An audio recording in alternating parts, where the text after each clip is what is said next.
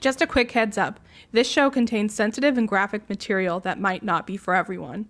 If you don't enjoy in-depth true crime, humor about true crime, and drinking, please don't continue. We want to be respectful of the victims in these crimes, but as for the criminals, we just don't give a shit.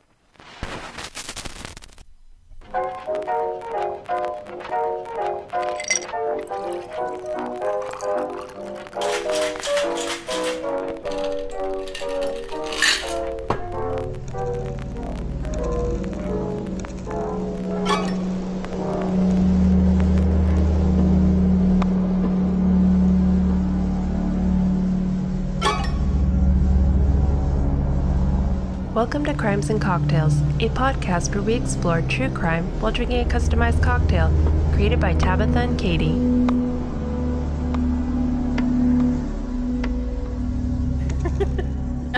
Hey guys, it's Tabitha. And I'm Katie. Welcome back to Crimes and Cocktails. Spooky edition. I was reading it how you wrote it. Spooky.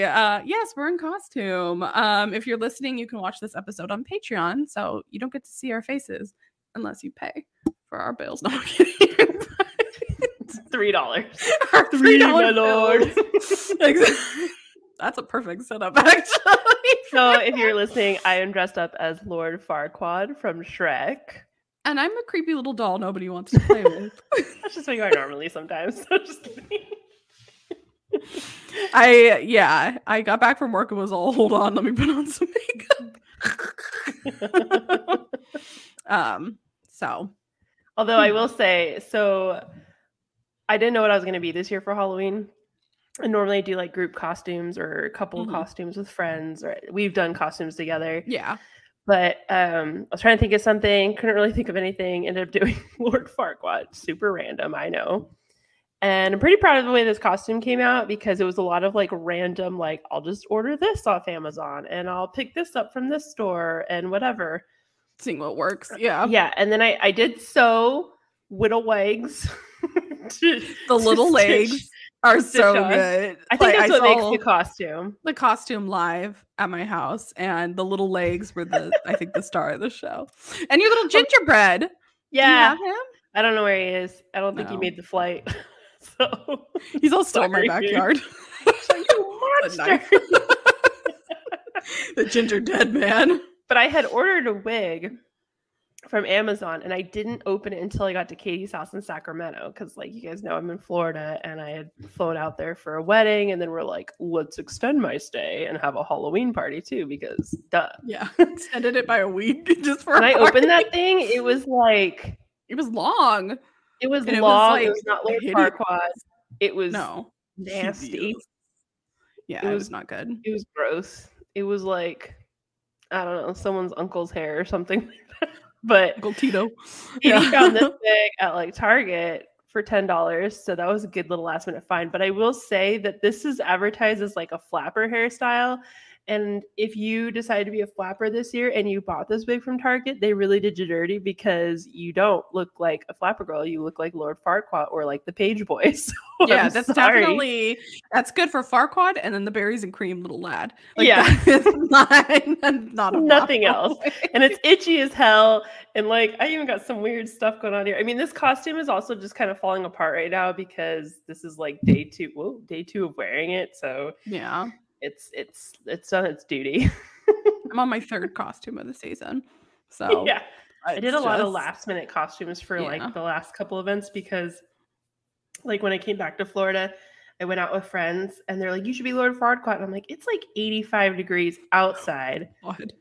It's going to be hotter inside. And like this costume, I have to wear a turtleneck, a cape, gloves, a wig, a hat, leggings, boots. Like it's many layers. It's a whittle wigs. Yeah, exactly. So, yeah. Nah. Yeah, but you guys, our loyal patrons will get to see it. It's a good costume. It's so good. I mean, if you've already seen it on Instagram, I think we posted a picture there too. Oh yeah, it's true. Katie was Lydia from Beetlejuice. Yes. Although, did you ever take a picture of Taylor? Because I don't think I saw one. We did get one together. Oh, yeah. okay. He submitted it to his work. for their costume contest. Yeah. Nice. Mm-hmm. Nice. Yeah, no, Halloween day, I was like actually super busy, so I actually didn't even end up posting any pictures of any of my costumes. I'll have to do that later. Yes, please share. Halloween. We had like a Tim Burton themed party. It was fun. Yeah. It's great. I just pulled down the balloons today that you guys put up because it's trash night. So I was like, let's get those out of here. Yeah, Taylor popped them all. And then because it's time for Christmas. Oh gosh. Thanksgiving. No, Thanksgiving's on the 23rd, and then it's Christmas again. So, oh, okay. One whole that's day. How it gets one day. And then actually no, it gets more than one day because then it gets until my leftovers are gone. And then it's Christmas again. So yeah. Well, we are here for our quote unquote Halloween special. It's a little delayed because life happens, guys. I was sick. Duh. I still kind of am sick. So sorry if I'm like in the mic sniffling because my sinuses still aren't 100% there. But my voice is back. Yeah. So yeah. Of course, it would have been like a creepy little, episode. I know. There. The pit of despair. Cocktails. Yes. You don't want to go down there. Maybe we can do that costume next year. Oh my god. So this week we are finishing. Oh gosh, I got really excited there. No, because one of us could be the little albino assistant, and then one of could be what is it? The 12-fingered or 11-fingered man? Oh, the 6-fingered man. 6-fingered man. Yeah. You could do a whole group costume. Taylor could be the wheelbarrow. The wheelbarrow. I mean, he could at least be like Andre the Giant. No, the wheelbarrow. He could be the cape. Brute Squad. You are the Brute Squad. All right. So this week we're wrapping up our like murderous movie theme. It's still spooky season. It's still spooky season. So that's why we're on itching through this Lord Farquaad. It's already this wig is actually really comfortable. I've been wearing it for like a lot of my costumes, and I'm like, maybe I'll work. On Saturday, I did, because I didn't want to do this, so I did like a very impromptu Wednesday Addams costume, but I went with the new Wednesday Addams because I had a black lace dress that was like perfect for it. Yeah. And I had my black wig that I wore last year when I did like In What We Do in the Shadows. And I like found that, put it on and did a braid. And I'm pretty sure I only spent $20 on that wig last year. And it's like a really nice wig. This was like, only $20. I was like, what a deal. Like I need to go bookmark it or something because it came in. It came in so many other colors. And I was like, oh. So many flavors. Oh my God. Exactly. Oh my God, Becky. But maybe I could get it for another. My glove. I'm like, maybe I'll have them in other colors and work for future costumes, especially if we do the Pain and Panic costume next year. Oh yeah, that's a good one too. Too many costumes. Yeah. That's why you just have to throw theme parties. All right, let's get to the movie. So this week we are talking about the very true story behind the 1979 and the 2005 films, The Amityville Horror. If you haven't seen either of them, I would go with 2005 because my man Ryan Reynolds is in it, and it's Ryan the Reynolds. Amityville Horror for that movie. You know what I'm saying? No, I'm saying. Yeah, you can slay all day. So he does. He does. Yeah. Okay. If you are into anything spooky, I am sure. If you heard a loud clash, that's my cats just. Oh, okay. You like stopped and like what? Yeah. Somebody slashing down your door. If you are into anything spooky, I'm sure you've heard of what is known as America's most haunted house, the Amityville Horror House, as they call it. In fact, this house has also inspired an entire franchise in the horror genre, and I actually want to read a couple of these because I was like, well, goddamn, why are there so many Amityville movies? People love the spooky, haunted possessions. So there's Amityville Horror, which is the original in 1979. Mm-hmm. Then they came out with Amityville 2 Possession in like 82. They have Amityville 3D, came out in 83 when I guess they discovered how to do 3D music, which that sounds absolutely terrifying in the 80s to do that. Oh my gosh. My God. Amityville 4, The Evil Escapes. Ooh, that sounds good. Yeah. In 1990, they have The Amityville Curse. Mm-hmm. In 1992, they have Amityville It's About Time.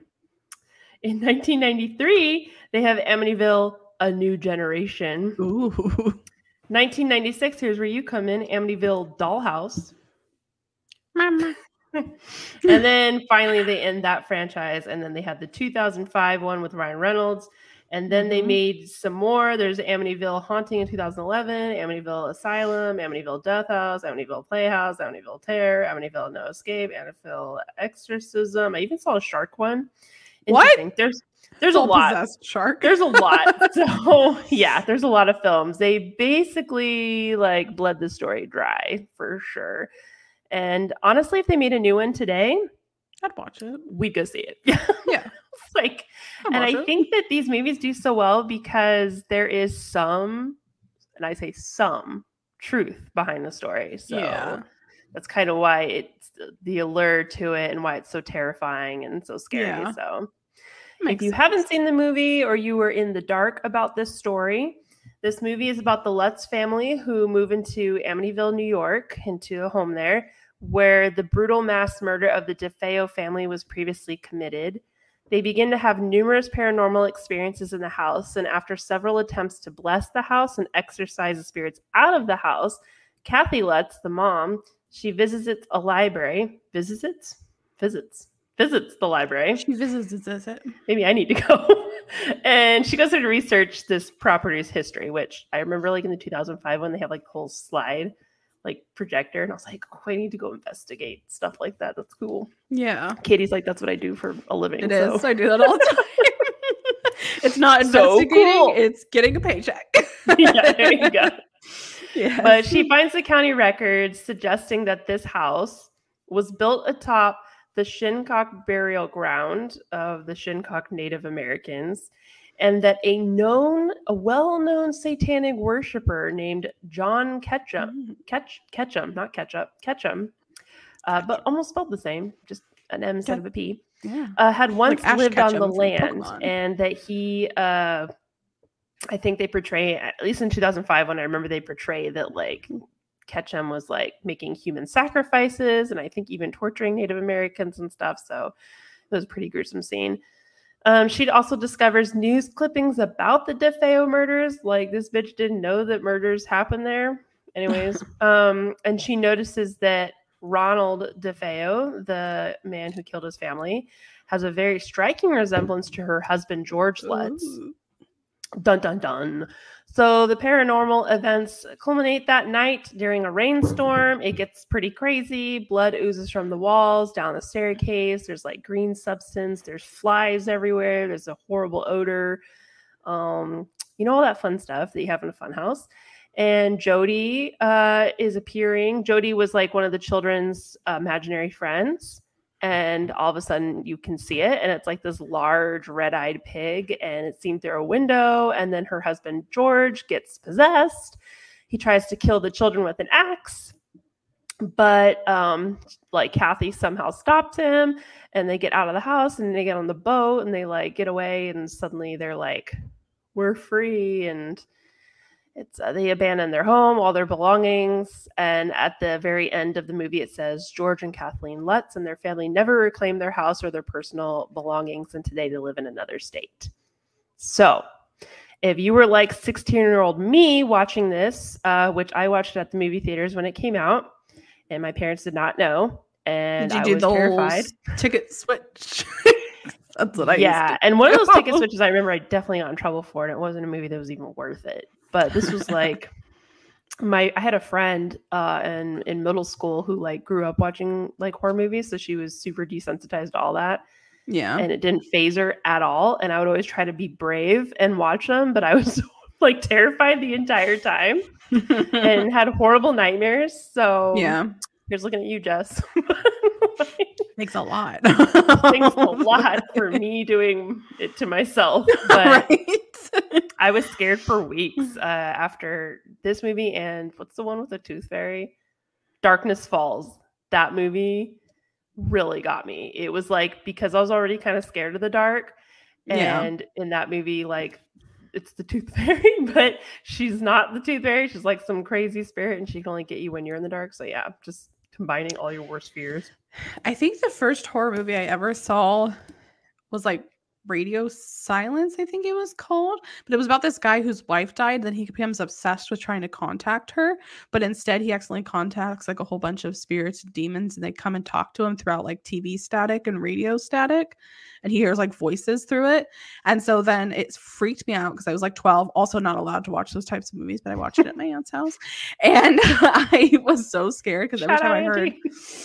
you listening, I would hear static from either like the TV, because this was the bunny ear days, and or through a radio station I was tuning, and I was always afraid I was going to hear something like or something like, oh gosh,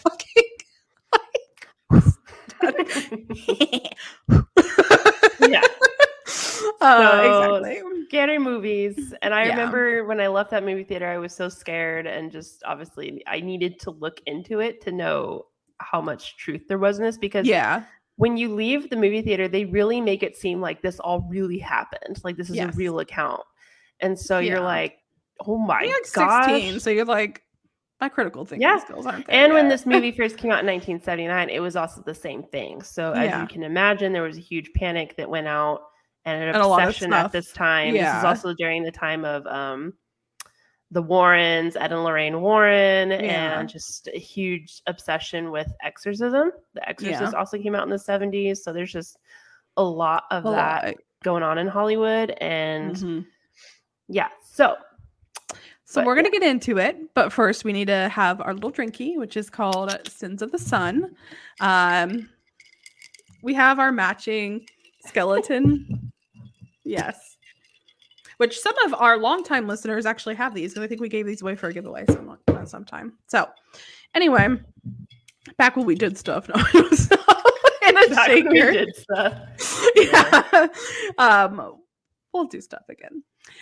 So in a shaker, add 1 scoop of ice, 1 ounce of mezcal, 1/2 ounce of ancho reyes, 1/2 ounce of capaletti, 1/2 ounce of pomegranate juice, and 2 lime squeezes. But don't drop the lime in there. Shake, strain, and pour into a cocktail glass. Garnish with a tahini half rim and dried lemon wheel floating on top. Full disclaimer, I am not drinking this drink right now. Me either. It's delicious. Sounds great. No, it's delicious. It's bomb as hell. I've been on like a major mezcal tequila kick, and like, you know me, anything spicy, like I just love that. So I feel like what I was going with. Mezcal is the scotch of tequilas because it has like that nice smoky flavor. It's bomb. And with the Ancho Reyes, it's like it really kicks it up. So I love this drink, and I want to do something red and something a little fiery. But because it is about 10:30 at night on my time, I'm drinking, but I am drinking Bailey's, Kahlua, espresso, and some pumpkin spice. Some pumpkin spice makes it nice. So mine's Brahmin pink lemonade. So you can find this recipe as always. We don't always promise we're drinking what we're promoting, but we are drinking. You know, we would never not drink. So I got you. So there are sober kids in the world. Right. It's for the children. We're saving them from drinking. I think that's for friends. So check it out on our Instagram, Crimes and Cocktails.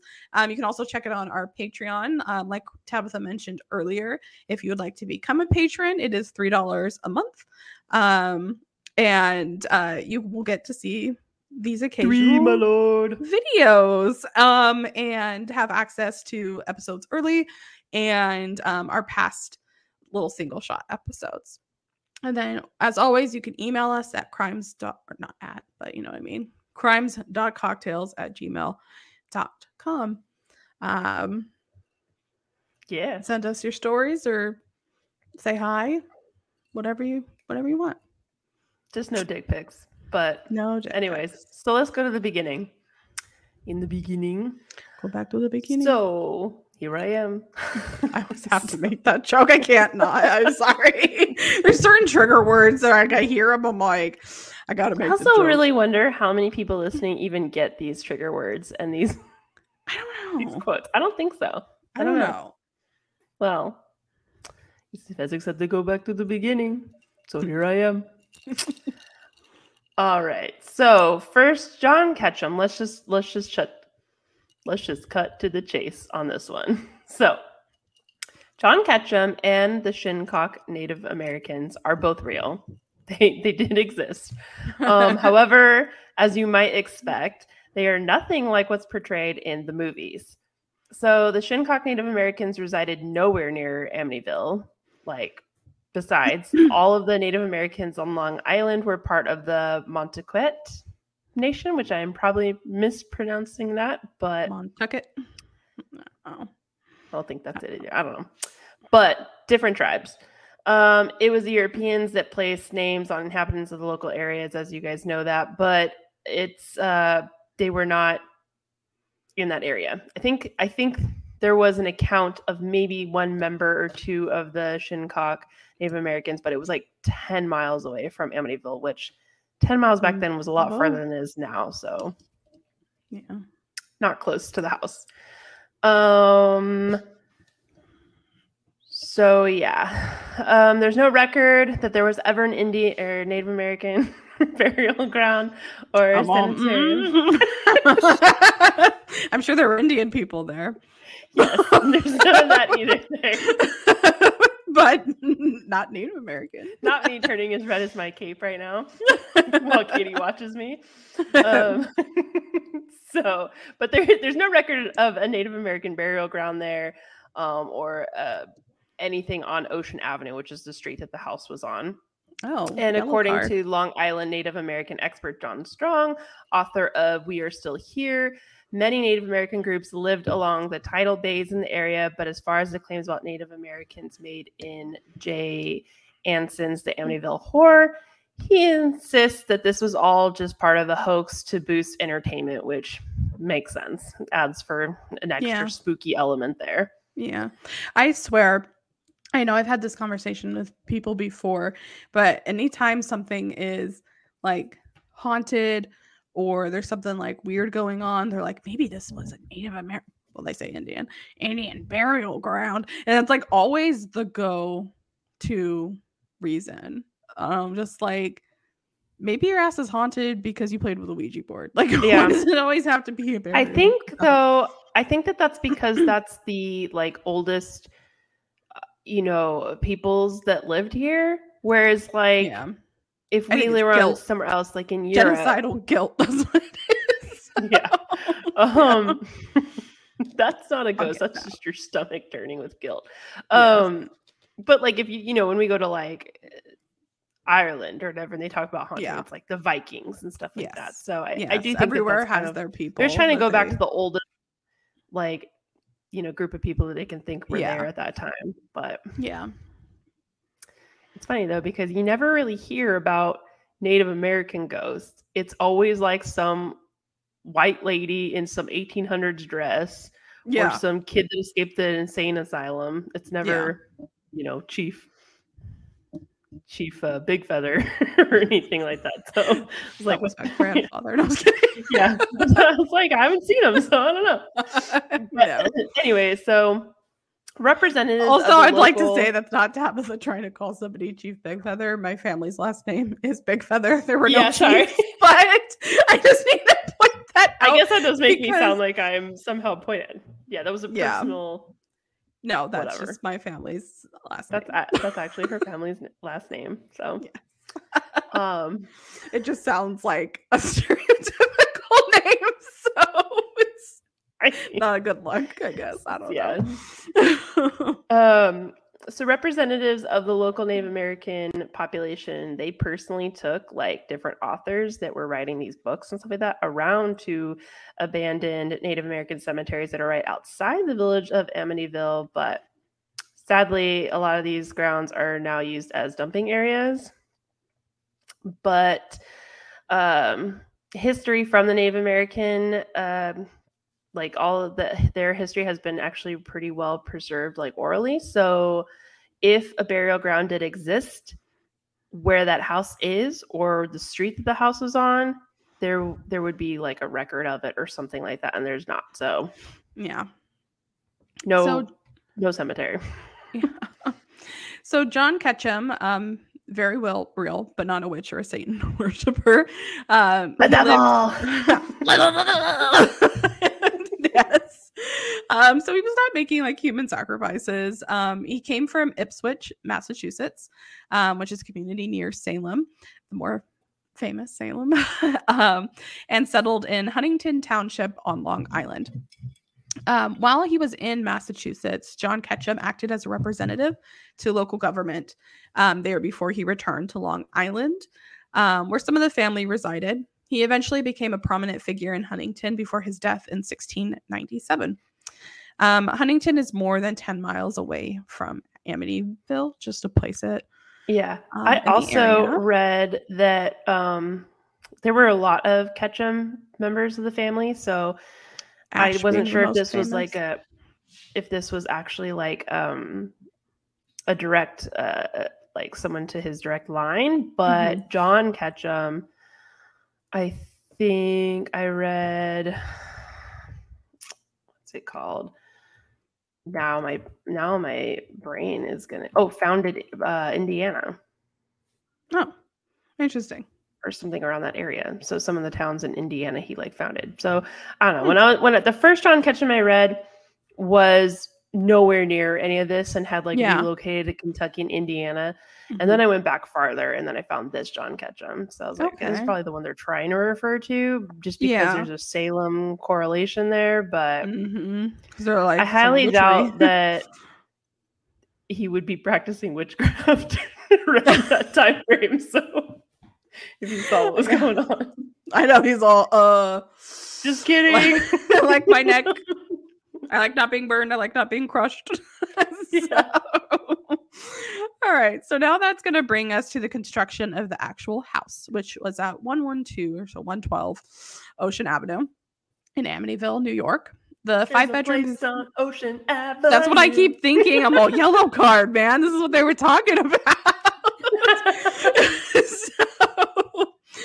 The 5-bedroom, 3-bath house was built in 1927 and fashioned after a Dutch colonial home with the famous shutter eye windows that are featured on literally every movie cover because they're spooky, I guess. Yeah.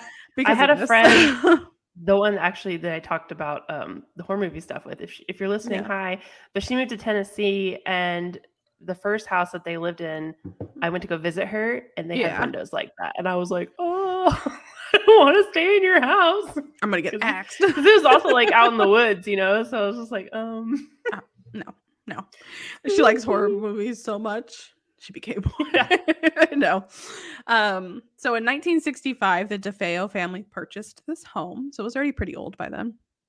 So Ronald Joseph Big Ronnie DeFeo Sr. was born on November 16th, 1930 to parents Rocco and Antoinette DeFeo. Rocco. It was said that when he was younger, Big Ronnie was slender, handsome, and had a powerful gaze reminiscent of Rudolph Valentino. All right. Whoa, that's quite the striking image. Yeah, I don't know. Yeah, I know. I saw it was in quotes. I guess I just not me comparing him to Tabitha was all reminiscent. Let's look up Rudolph Valentino. I know, you should get a picture of him up for those who are watching the video. He also looks kind of serial killerish here in this one clip. Okay. But I could see it. Yeah. Okay. Small. I guess in 1930 I'd been like, get it, Rudolph? I don't know. You could play my reindeer kid. He looks like a pretty boy. Yeah. Not my type. All right. So Louise Marie Brigante was born on November 3rd, which is tomorrow, 1931, to Michael and Angela Brignett. Louise was also considered a total babe. She wanted to pursue a modeling career. So after a brief courtship, Big Ronnie and Louise got married. Since the Briganets disapproved of Big Ronnie, they cut all ties with the newlyweds until September 26, 1951. That's sad. When Ronald Joseph DeFeo Jr. was born. Later, Big Ronnie would work as a very successful car salesman for Louise's father. I could see that guy, like the picture you just showed, being a car salesman. Yeah, because the grease tear. Yeah. I think it's the look. I was actually just talking about this with someone, is that it's very common, like if parents don't like who you're dating or who you get married to or something like that, that like if you do marry them, they often will like cut ties or whatever, but often grandbabies somehow bring them back around because you're like, oh, I wouldn't let them. If they cut ties with me, I'm like, you get nothing. Like, because I know that your feelings haven't changed. Money changes everything. Money changes everything. We were having a conversation about my day before this episode started. Yeah. Money changes a lot of things. There's a lot I would change my mind on if the right check amount was. They say money doesn't bring happiness, but it sure brings a smile on my face. Nothing to see, just a dead elf. Dead elf. Another quote that 1% of our listeners get. Candace looking at you. So growing up, Ronnie Jr., which his nickname was Butch, Big Ronnie and Butch. So he did not have the best relationship with his father. Big Ronnie, the dad, served as a I want to be Big Ronnie. Big Ronnie. You're little Ronnie. Big Ronnie. Yeah. Big Ronnie was like a domineering authority figure, and he engaged in hot-tempered fights all the time. And he would focus a lot of his temper and anger onto his firstborn, which we're not gonna call him Butch because it's gonna get confusing. I'll either call him Ronnie Jr. or DeFeo just because of this case. Yeah. Luis's brother, so DeFeo's mom, Michael Brigante Jr., he would later testify at the DeFeo trial about an incident that he witnessed when Ronnie Jr. was just 2 years old. He said that we were all sitting down in the basement watching TV, and I don't know, the boy had done something. All of a sudden, he stood up, the father, and just pushed the boy this way into the wall, and the boy banged his head and a part of his shoulder or something. So, obviously, if you were throwing around your 2-year-old son into walls and banging his head and shoulder, you're a straight up abusive father. So terrible. As a child, like I said, we'll call him Ronnie Jr., was extremely overweight, and he would remain so until his later teenage years when he began using amphetamines. So as you can imagine, growing up chubby, like in the 50s and the 60s when bullying was in its heyday, like I'm sure was back when you could still bully a kid without repercussions. Yeah, when you're like getting like high five for bullying people, like so horrible. It's funny when you watch these like old movies and they're like, oh yeah, give that son a hold, and you got the dad like joining in on it too, and you're like, yeah, but like, you guys? Yeah. So and then therapy was discovered. Yeah, like 30 years later, but. Yeah. So kids would make fun of him a lot. They'd call him the Blob. They'd call him Bucky Beaver. They call him Pork Chop, which obviously this kid is getting physically and probably verbally abused at home. And then he's going to school and now he's getting, the same shit. Yeah. Yeah, the same shit. Like, I'm sure he's getting pushed around. I'm sure, it's just the psychological abuse here, like that's happening to this poor kid growing up, like, I don't feel bad for him as an adult, but I feel bad for him as a child. So, yeah. On July 29th, 1956, Louise gave birth to a daughter, Dawn Teresa DeFeo. And a few years later, on August 16th, 1961, she gave birth to Allison Louise DeFeo. And then again, a year later, on September 4th, 1962, she gave birth to Mark Gregory DeFeo. Sometime after the birth of Mark, Louise decided to leave her husband for reasons that remain unclear, but I feel it has probably abuse. To be honest. I'm just going to go here on a whim and think that might have been it. Yes. So to get his wife back, Big Ronnie decided to put his writing talents to good use. Didn't know he was a writer, but apparently he is. And he's actually a pretty damn good one because he was able to co-write a song called The Real Thing. And in 1963, one of the jazz great artists of that time, Joe Williams, recorded this song for his album, which it's on the album One is the Lonesome Number. And I'm going to play you guys a clip of this song. A little music. A little music.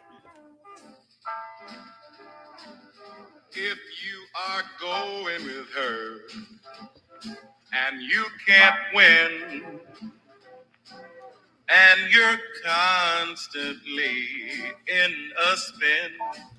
Oh, there you go, the rhyming. If the winter time feels like spring, it's not puppy love, it's the real thing. Okay, I could get down to that. I could too, but I kind of like it. But now I'm like, oh, it's written by an abusive father. Yeah. Great. Yeah. Maybe not so much. Co-wrote. Co-wrote. Mm-hmm. That's done. It's like done with your drink there. Yeah. Well, the song must have worked because 1 year later, the DeFeos welcomed a third son, John Matthew DeFeo, who was born on October 24th, 1965, which was the same year that the DeFeos actually moved into the Amityville house. Now I'm going to jump ahead 10 years now.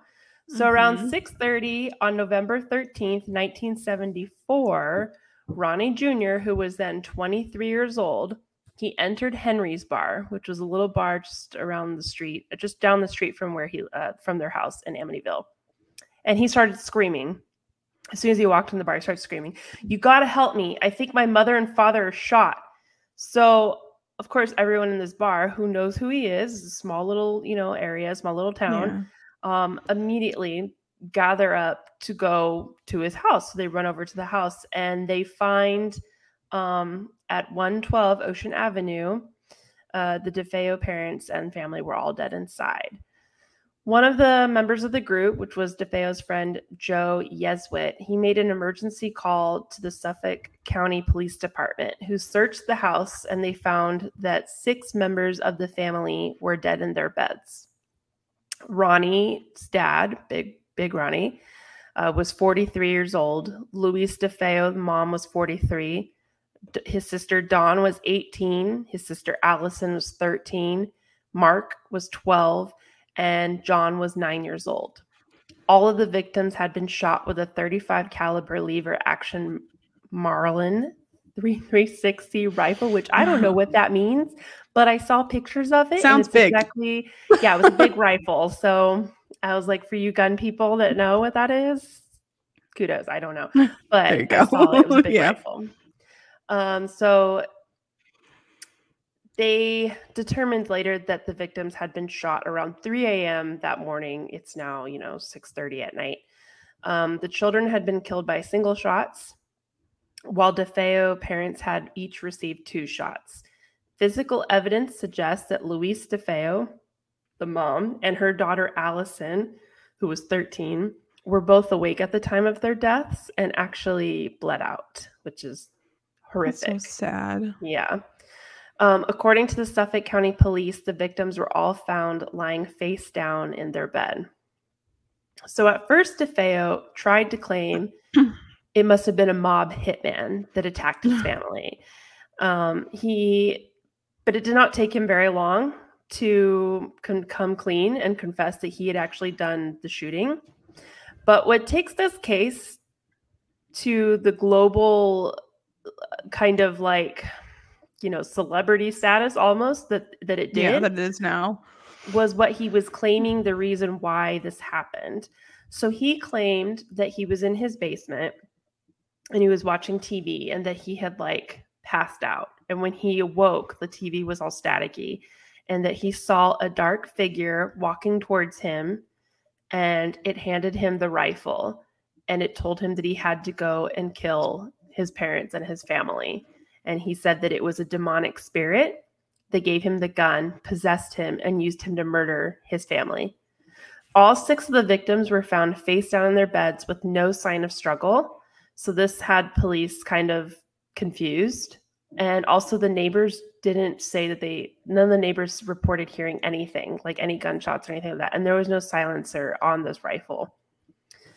And they also didn't find any sedatives in any of the victims' blood too. So they're trying to think like why would this happen? Yeah. So obviously that kind of gives this case just that extra sense of like eeriness, like maybe something weird is going on here. So, so now we're gonna, it does, and this hits the papers. Papers run wild with it. It's also really weird that actual like news sources, like imagine CNN or Fox News or BBC News reported that a man was possessed by the devil and murdered his family, and they reported that as fact. That's what's wild to me about this case that we'll get into a little bit more. But we're gonna dive. What you just heard is pretty much the most I think of like what anyone's really heard, to be honest, aside from like what happens to the trial. Yeah. So we're gonna dive a little bit more into the DeFeo story that no one really talks about. So as we mentioned earlier, DeFeo. Wow. DeFeo and his dad had a very volatile relationship. His father seemed to have fits of abuse and a very short temper. As DeFeo matured, he began lashing out physically against his father, as well as a few of his very few friends. His concerned family took him to a psychiatrist, but the visits didn't sit well with DeFeo, who denied that he needed help, which is common. Which is also like, why was none of this ever brought up before? That he has history here, you know? Yeah, like this is typically in a murder case, you would be looking at this sort of thing before you jump straight to the devil. So, the devil. All right. So the trips to that's another one where I'm like, all right. So the trips to the doctor stopped. And in their place, DeFeo's used the incentive of cash and presents, including a $14,000 speedboat in the hopes that the gifts would placate their troubled son, which if I had been given that to as a kid, I would have been like, watch my troubles disappear. Or increase. So I could get some more. Yeah. Yeah. But I mean, if you shoot the hand that feeds, not so much. So, but the new tactic only made the problems worse. Like Tabitha said, by the age of 17, DeFeo had become an LSD and heroin user, and was expelled from school for violent outbursts. He's all, I'm trying to get that $100,000 yacht. In spite of his academic setbacks, the DeFeos continued to reward their son. At the age of 18, DeFeo received a prized position at his grandfather's car dealership, with little to no expectations. He had also earned a weekly stipend from his father, regardless of his attendance or job performance at work. So DeFeo funneled this salary into his new car, another present from his parents, as well as guns, alcohol, drugs. The normal stuff. The good stuff. I have a feeling a lot of this has to do with feeling guilty for the abuse Big Ronnie administered earlier in DeFeo's life. And also just obviously not knowing how to parent at all. Yeah. Like, it's like they don't want to deal with the problem. They're probably just like, yeah. It's like giving a pacifier to a baby, like, who won't shut up. Like, I just need you to just stop. And then I've seen it too with like, divorced parents where they just spoil the shit out of a kid, kind of just trying to like, well, see, I'm not the one that's like, punishing you or disciplining you. So here's your money, which I wish that had been my experience. So I'm owed a lot from all those. I'm owed a lot in back. Oh gosh. Back, so bribery. Oh my gosh, back taxes from my misery. Yeah, I'm sending invoices. I got bills to pay. DeFeo's behavior only seemed to increase with time. So at one point, he threatened a friend with a rifle during a hunting trip, which is just already like terrifying. Yeah. And this is something that, and I guess like later that day too, after the whole thing happened, he kind of just acted like, what? Like nothing happened. Like, I was kidding, you know? It was trying to gaslight the poor kid. I know. That didn't happen. You're overreacting. I just pretended to shoot you with an let me actual slip you gun. $100 and let's say this never happened. Yeah. God. He also attempted to shoot his father with a 12-gauge shotgun during a fight between his parents, which to me, this should all be like in the trial. Like this should have been the papers. Like this is not his first time to, try and attempt to kill his dad. He's pointing guns left and right. Yeah. And so I just it's on heroin. Yeah. I was shooting guns a-blazing.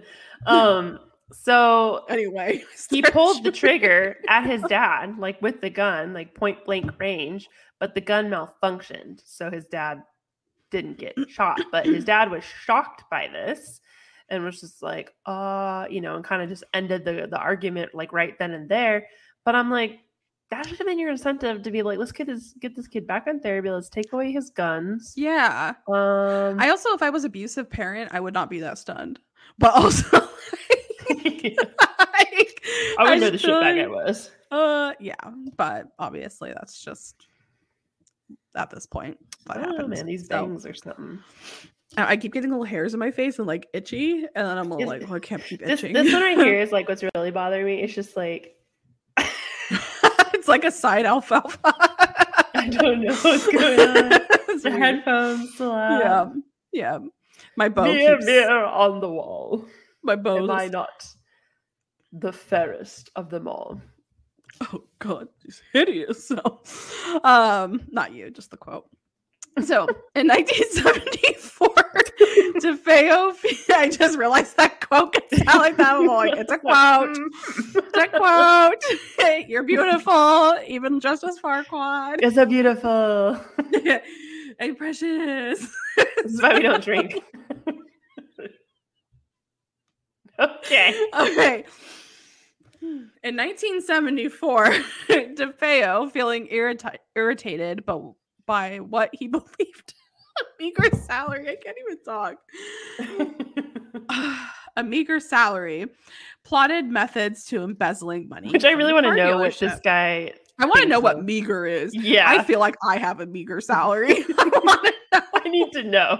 What was meager in 1974 at your job you didn't have to show up to, dude? I don't know. So in late October, the dealership entrusted him with the responsibility of depositing more than $20,000 to the bank. DeFeo planned a mock robbery with a friend, agreeing to split the money evenly with his accomplice. The plan went off without a hitch until police came to the dealership to question him about it. Instead of calmly answering the officer's questions, DeFeo exploded into a rage. When police were suspicious that he was lying, asked him to come into the station to like check out different mugshots of possible suspects, he refused to comply. It's like, dude, act cool. So, Ronald Sr. began to suspect that his son had committed the robbery. But when he questioned his son about the lack of cooperation with police, DeFeo threatened to kill his father, which like guilty. Also, like the second time he's already, kind of. Yeah, and which friend is helping him? He pointed the rifle at, or is this like another one? Like, what is this? How do you have friends like this? No. In the early morning hours of November 13th, 1974, DeFeo actually acted on that threat. So like we said earlier, using a .35 caliber Marlin rifle from his secret gun stash. I guess he had purchased this gun like shortly before this murder, so kind of leaves his meager salary. His meager salary. Yeah. Report guns, dude. I don't know. He entered his parents' bedroom and shot them both while they slept. Then he entered his brother's bedroom, shooting them both in their beds, and then he ended by shooting his sisters point blank in their bedrooms. All the murders took place within 15 minutes. And actually, I think I have that wrong. I'm pretty sure he murdered his parents first, then the sisters, then went upstairs to the 3rd floor. This is a 3-story house, and then there's a basement. So it's almost like there's 4 levels. The parents' house and the sisters, the parents' bedroom and the sisters' bedroom were both on the 2nd floor. Yeah. And then the 3rd floor is where the brothers, the little boys, slept. So I'm pretty sure, either way, it all happened very quickly, and it was like within 15 minutes, the entire family was annihilated. DeFeo then calmly showered, and he dressed for work. He collected the bloody clothing, and he collected the rifle in a pillowcase. He dumped the rifle in water like down the street, and then he threw his bloody clothes in a storm drain like while he was driving to the work, and he got to the dealership at 6 a.m. When he got to work, he called his house to ask where his dad is, because dad's not at work. The devil asked him to do that too. The devil asked a lot of things. So he pretended to not know why his dad hadn't shown up for work. That's so strange. And then he said he was bored around noon and left and spent the day with his friends. Which I'm just like, must be bruh. nice. Bruh. And then he decided to secure his alibi by telling everyone he had seen that day, like, I haven't heard from anyone at home. That's so weird. Haven't heard from anyone at home. What's going on down there? So weird. And then at 6 o'clock, he calls a friend saying, that he thinks someone broke into his house. And then at 6:30, he enters the bar for help. So do we still think he was possessed? Or do we think he's just a selfish prick who thought he could get away with it? Because I'm leaning more towards the latter. Yeah, so I can't be arrested. They'll just buy me a house. Yeah. So at first, DeFeo immediately, almost within minutes of when the police show up and everything, he just starts accusing, which apparently must have been a well-known mafia hitman, Luis Fellini. And how do you just have that name in the back? I don't understand that one. Mafia hitman names. I wish I kind of looked more into that to understand. Maybe there was some mafia connection with their family. I don't know. Yeah, his dad's name is Big Ronnie, so if anybody has mafia ties, it's Big Ronnie. Maybe. So he accuses this hitman of taking his family out because there's some old grudge with the dealership. He's like, this is why, blah, blah, blah. So the police kind of take him into custody, but not as a total suspect, while they think, okay, we're going to go look for more clues, whatever, secure the scene. As they carefully search the house, though, they find an empty box for a recently purchased .35 caliber Marlin rifle in DeFeo's room, which are like, okay, wait a second, and where is this gun? So when authorities question, Devil went down to Walmart looking for a gun to steal. So the authorities questioned DeFeo about this new evidence, and he starts changing his story, of course, because he has no backbone, can't keep to one story. Yeah. So he says, well, actually, what happened is, because they also tell him, it's very obvious that they were not just murdered, they were murdered early this morning, which means you would have been home. So they also kind of do that too. So, but DeFeo then says, well, Fellini appeared at the house really early in the morning, and he put a revolver to my head. And then he said, and then another accomplice showed up, and they dragged him from room to room as they murdered his family in front of him. So as the story unraveled, police eventually get the infamous confession from DeFeo, where he says, once I started, I just couldn't stop. It went so fast. Like a Pringles can. Let's you pop. Oh my gosh. That's so fucked up. I'm sorry. That's just I thought. I've had dinner yet. I'm hungry.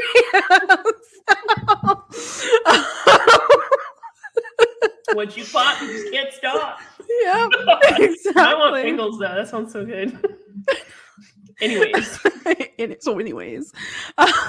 DeFeo's trial. This is not the episode I get canceled on. We already know that. So. Long past that. There's other episodes we said worse. All right, so DeFeo's trial began on October 14th, 1975, nearly a year from the date of the actual murders. DeFeo's defense attorney, William Weber, attempted an insanity plea for him, and the murder suspect told jurors that he heard voices that told him to kill his family. The psychiatrist from the defense, Dr. Daniel Schwartz, supported the claim, saying that DeFeo was neurotic and suffered from a dissociative disorder. But the psychiatrist for the prosecution, Dr. Harold Zolan, proved that DeFeo suffered from antisocial personality disorder. The illness made him the defendant aware of his actions, but was motivated by a self-centered attitude. Which I totally see that. Agree with. Yeah. Like, I think something's for sure off with him. Yeah. And he needs, like, you know, actual medical attention with that and everything. But I do think I don't think he was very much aware of what he was doing. Yeah. Obviously, you know, he had no discipline outside of abuse that, you know, when as a kid he did not deserve. But then when he was older and started acting out, he was not. Everything he's done, like, you know, the couple things that we talked about, they're all just selfish motivation, like trying to steal money from his job, you know, getting in an argument, getting frustrated and trying to shoot his dad. Like, it's just selfish. Yeah. So at one point, DeFeo tried to use self-defense as a defense, saying that the family was planning to kill him. In their pajamas in their beds. So, I don't think that when you're lying on your stomach, that you're trying to kill anybody. Yeah, and I don't think your 9-year-old brother was also trying to kill you. Right? So. Like every single one of them, your 9-year-old brother, your like 12-year-old brother, and 13-year-old sister. No. Yeah. So jurors agreed with the assessment and on of the antisocial disorder. And on November 21st, 1975, they found DeFeo guilty on 6 counts of second-degree murder. He was sentenced to 6 consecutive life sentences and was sent to Green Haven Correctional Facility in Beekman, New York. Now, while Ronnie Jr. was the only one who was charged and convicted of this crime, there are some conspiracies and maybe some evidence that point to other things, like that there was a second or a third person there, that another gun was used. And there's even some implications that the oldest daughter, Dawn, who was also killed, was somehow involved too. So Dawn equally hated her parents, like as much as DeFeo did. And she was also using LSD and other drugs. And she had a boyfriend in Florida who she really wanted to be with. But her parents did not approve of this. And so the theory is that Dawn approached DeFeo about murdering their parents so that she could go off and live with her boyfriend. There's an affidavit from her boyfriend where he does talk about how she was like very like obsessed with him and a little bit like unpredictable, and she really didn't like her parents, and that she was using drugs, and that she very much like was driven to find any way possible to come be with him. So there is that. Here is the alternative. Oh, also they did find gunpowder on her fingertips, which could imply that she did also shoot a gun. Okay. So there's a few things. So here's the alternative narrative. And this is all, I'm taking this from, this is all in quotes. So, incensed that her father was preventing her from joining her boyfriend in Florida, and she was worn out from the years of physical abuse, Dawn DeFeo approached her older brother about killing their parents. Butch, if you guys remember Ronnie DeFeo Jr., that's his nickname, Butch, initially refused. After a culmination of drugs, alcohol, and desperation over the next few hours, Butch finally came in to Dawn's ghoulish request. Employing his 2 friends, Butch and Dawn left the safety of the family's basement and headed to their parents' bedroom on the 2nd floor. It was around 1 a.m. on November 13th, 1974. While one friend waited as a lookout, the other, with his Colt Python, followed Butch, who had armed himself with a .35 Marlin rifle. A votive candle was burning on his father's dresser, and the 2nd floor bathroom light and a military-style flashlight, later recovered by the police, on the brown recliner in the hallway outside the master bedroom was their only light source. The parents were attacked while they lay in bed. Mr. DeFeo, however, was able to struggle to his feet to attempt a counterattack on his assassins. A second bullet struck him dead before he was able to reach his target. Louise DeFeo, mom, she lay in bed, moaning for help as she slowly bled to death. A second bullet would silence her for good. Although the original plan called for the younger children to be taken to the grandparents' house in Brooklyn, Dawn, according to Butch, killed them to eliminate the children as witnesses and potential threats. Butch claimed he was not in the house at the time of the children's murders, but was giving pursuit to one of his friends who had fled the scene in order to lure him back to assist with the cleanup. Even while feigning insanity at trial, Butch DeFeo never admitted to shooting the children. Now, one could only imagine the horror on Mark's and John's faces when their big sister entered the room with a rifle. And remember, this is all in quote. This is not me saying this. Yeah. Dawn callously ordered the boys face down. And there's a clue that the DeFeos were awake at the time of the murders rests in their final position of Mark DeFeo's body. Because so Mark was one of the little boys. He had a pretty severe injury from football where he was stricken to a wheelchair. And it was so bad that like he needed help to even turn in his sleep or turn on his side or anything like that. So he would typically lay on his back when he slept. And so the fact that he was turned over and face down was very like, why would he be in that position unless someone placed him there like that? So he was shot face down in the bed. And the prosecutor confirmed this fact at the DeFeo trial. The next room that Dawn entered was Allison's. Standing in the doorway, Dawn raised the rifle, taking aim as Allison slightly raised her head to look before the muzzle flashed. Death was instantaneous, and a bullet impacted Allison's left cheek and exited her right ear.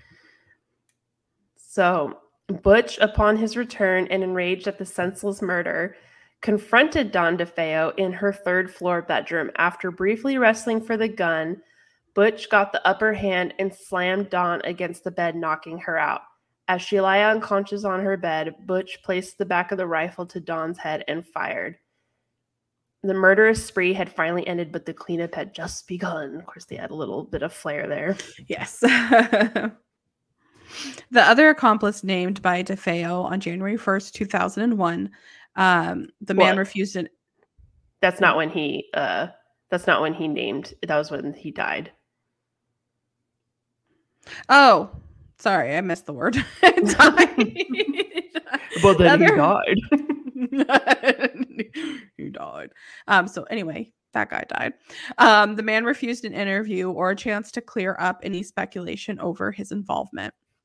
Yeah, during so the trial, DeFeo had named his like sister as an accomplice, and the other friends earlier on. That those names were not released to. I couldn't find them anywhere. I'm sure they are somewhere. I just probably didn't dig deep enough. This case is like kind of wild, and I'm not gonna lie, it's really hard to find the truth in what I could find because there's all like the fanatic stuff. Yeah.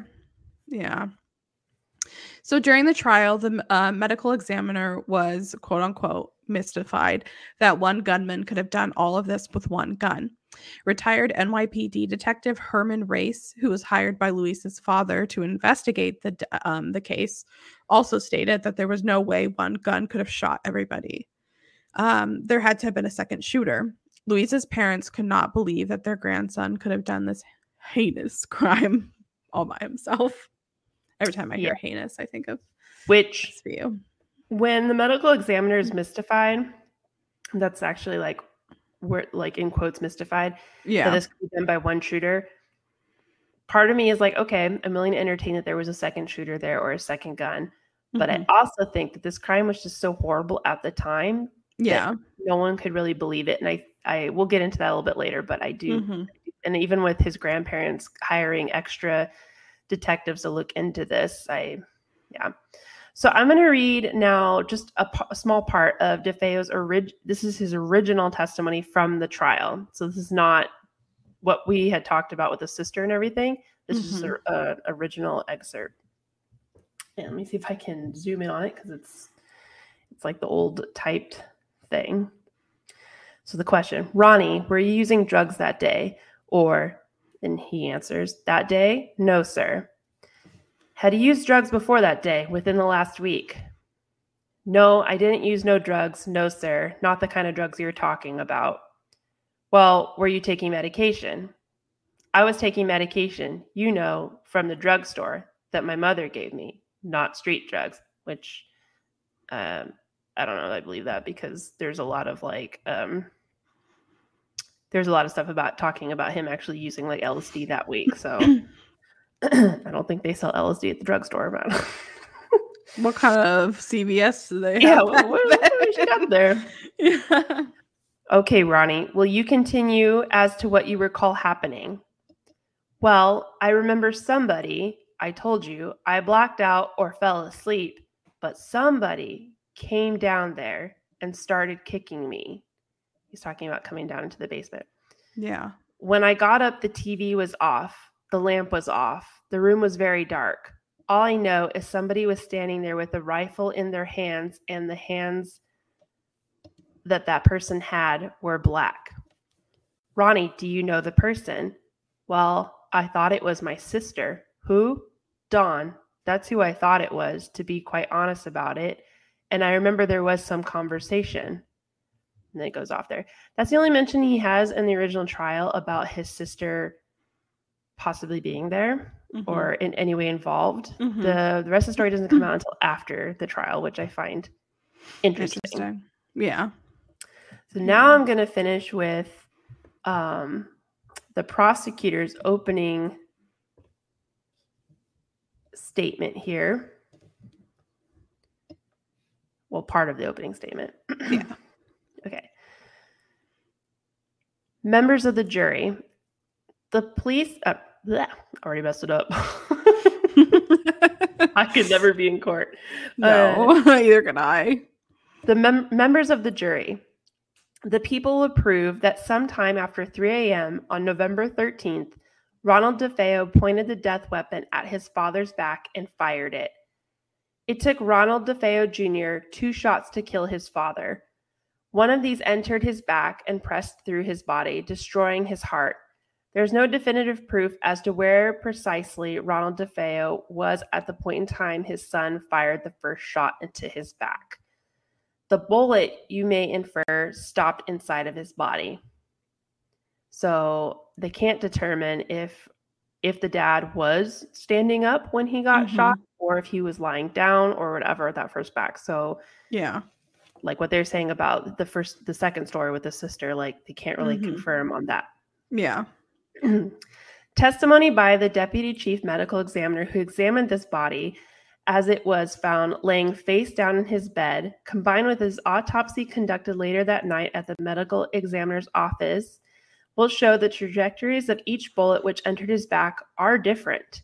The difference in the angles of these bullets entering the body, combined with certain other evidence in case you will learn of, may cause you to conclude that this defendant first shot his father after he had gotten up from his bed. And then, therefore, the body of his father, was placed back into bed, later to be found by the police. Okay, then I'm going to go down to the younger sister, Allison, that he's talking about. This is still in the opening statement.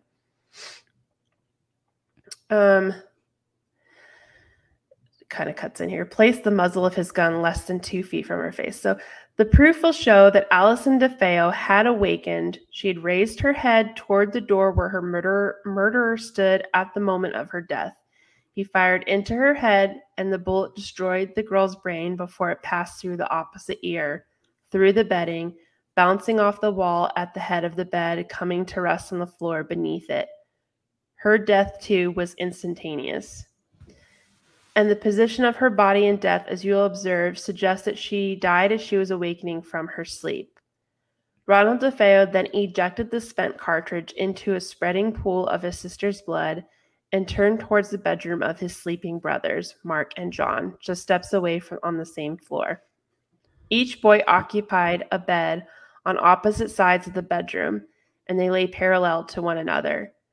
We will suffer evidence that Mark, the 11-year-old boy, suffered a football injury to his hip, could only move with a wheelchair or crutches, and that the same injury limited his ability to move about in his bed. He needed assistance to turn over in his bed, and indeed the most likely he would have slept on his back, just like we were saying earlier. When this corpse was found by the police, he lay on his stomach, his head buried in a pillow.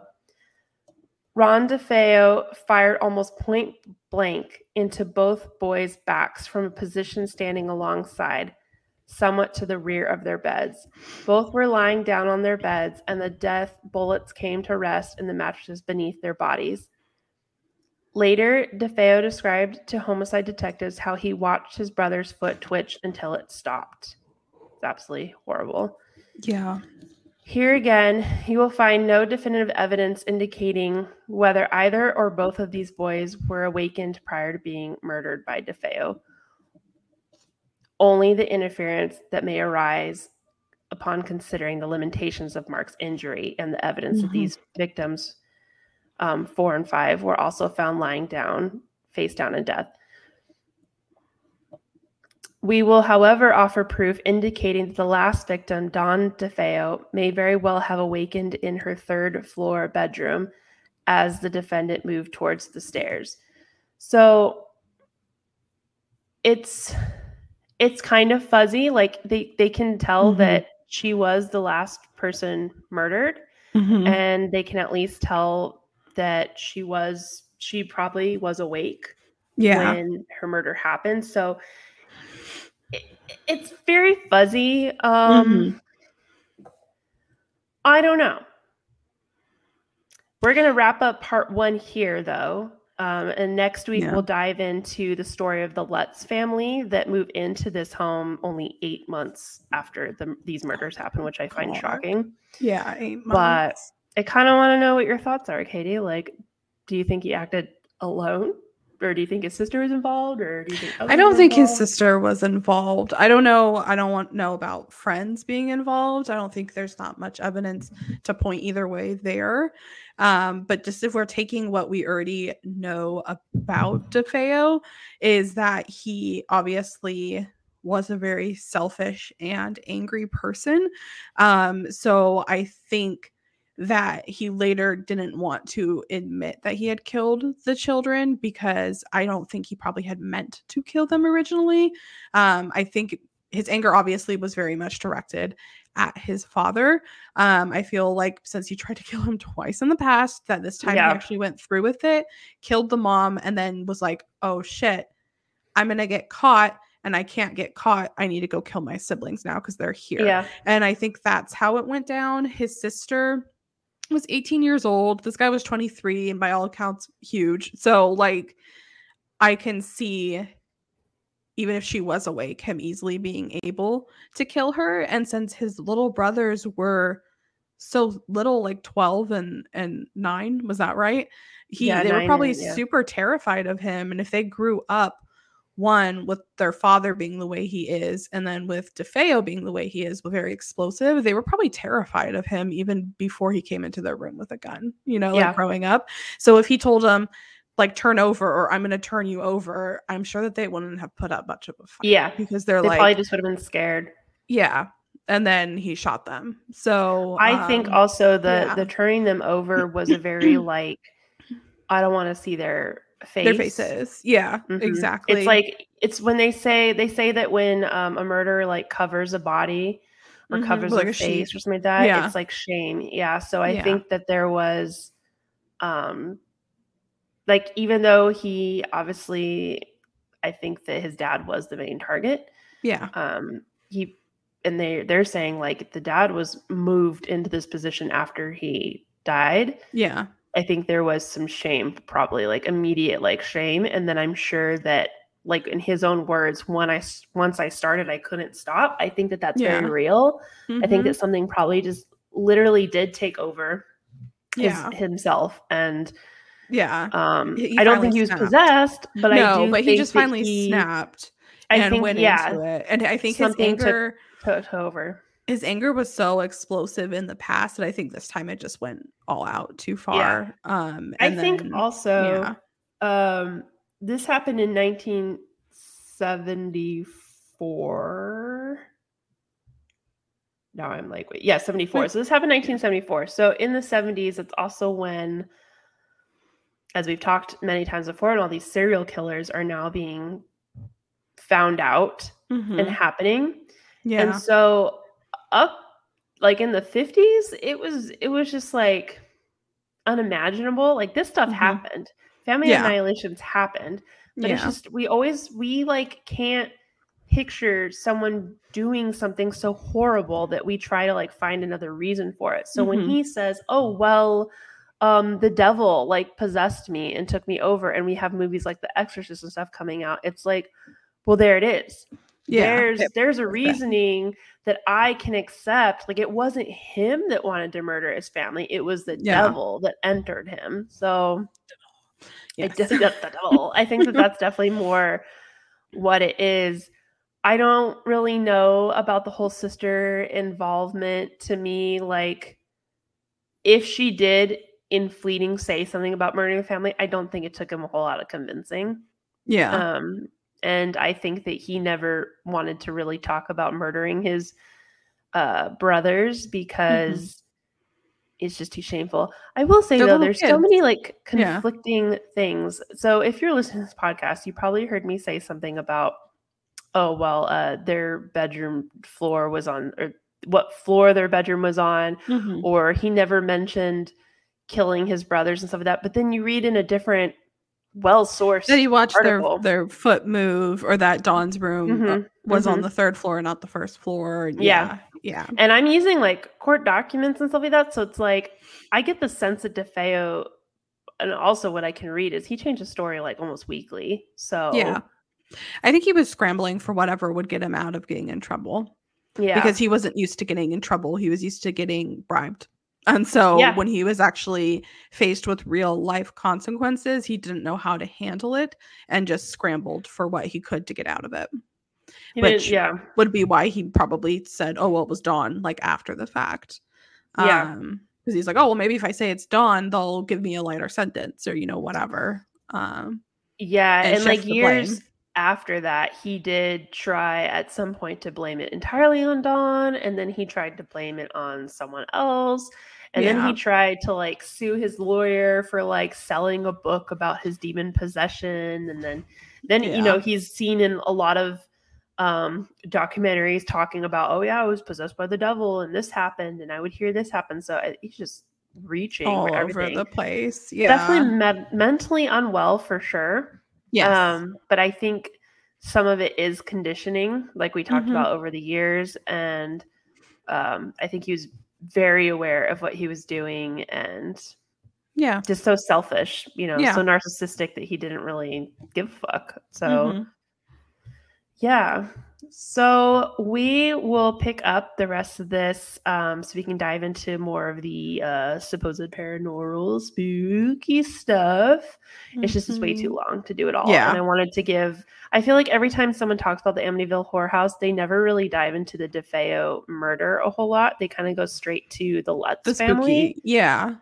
And I wanted to talk a little bit more about the DeFeo family and that murder there. So so it's been fun. It's been real. It's real fucking itchy in this wig. I'll tell you that. I'm ready to get off. Cheap ass wig. I'm ready to have glasses again. Oh, it's like they didn't go with my costume. I thought you were talking about your cocktail glass, and I was like, huh? But so thanks for listening. And you know what? We'll go ahead and cite the sources for this episode. So I've got the Ketchum Genealogy Organization, the Montaukett Nation, probably saying that wrong, the AmityvilleMurders.com, biography.com, Freddie Crespo, real estate value through the years, random show on YouTube, and Amityville Horror House, the documentary. And then I also have the court case documents here as well. I'll link all that in there. So we will catch y'all next time. Bye. All creepy. Bye. Farewell. Farewell. Some of you may die. That's a price I'm willing to make.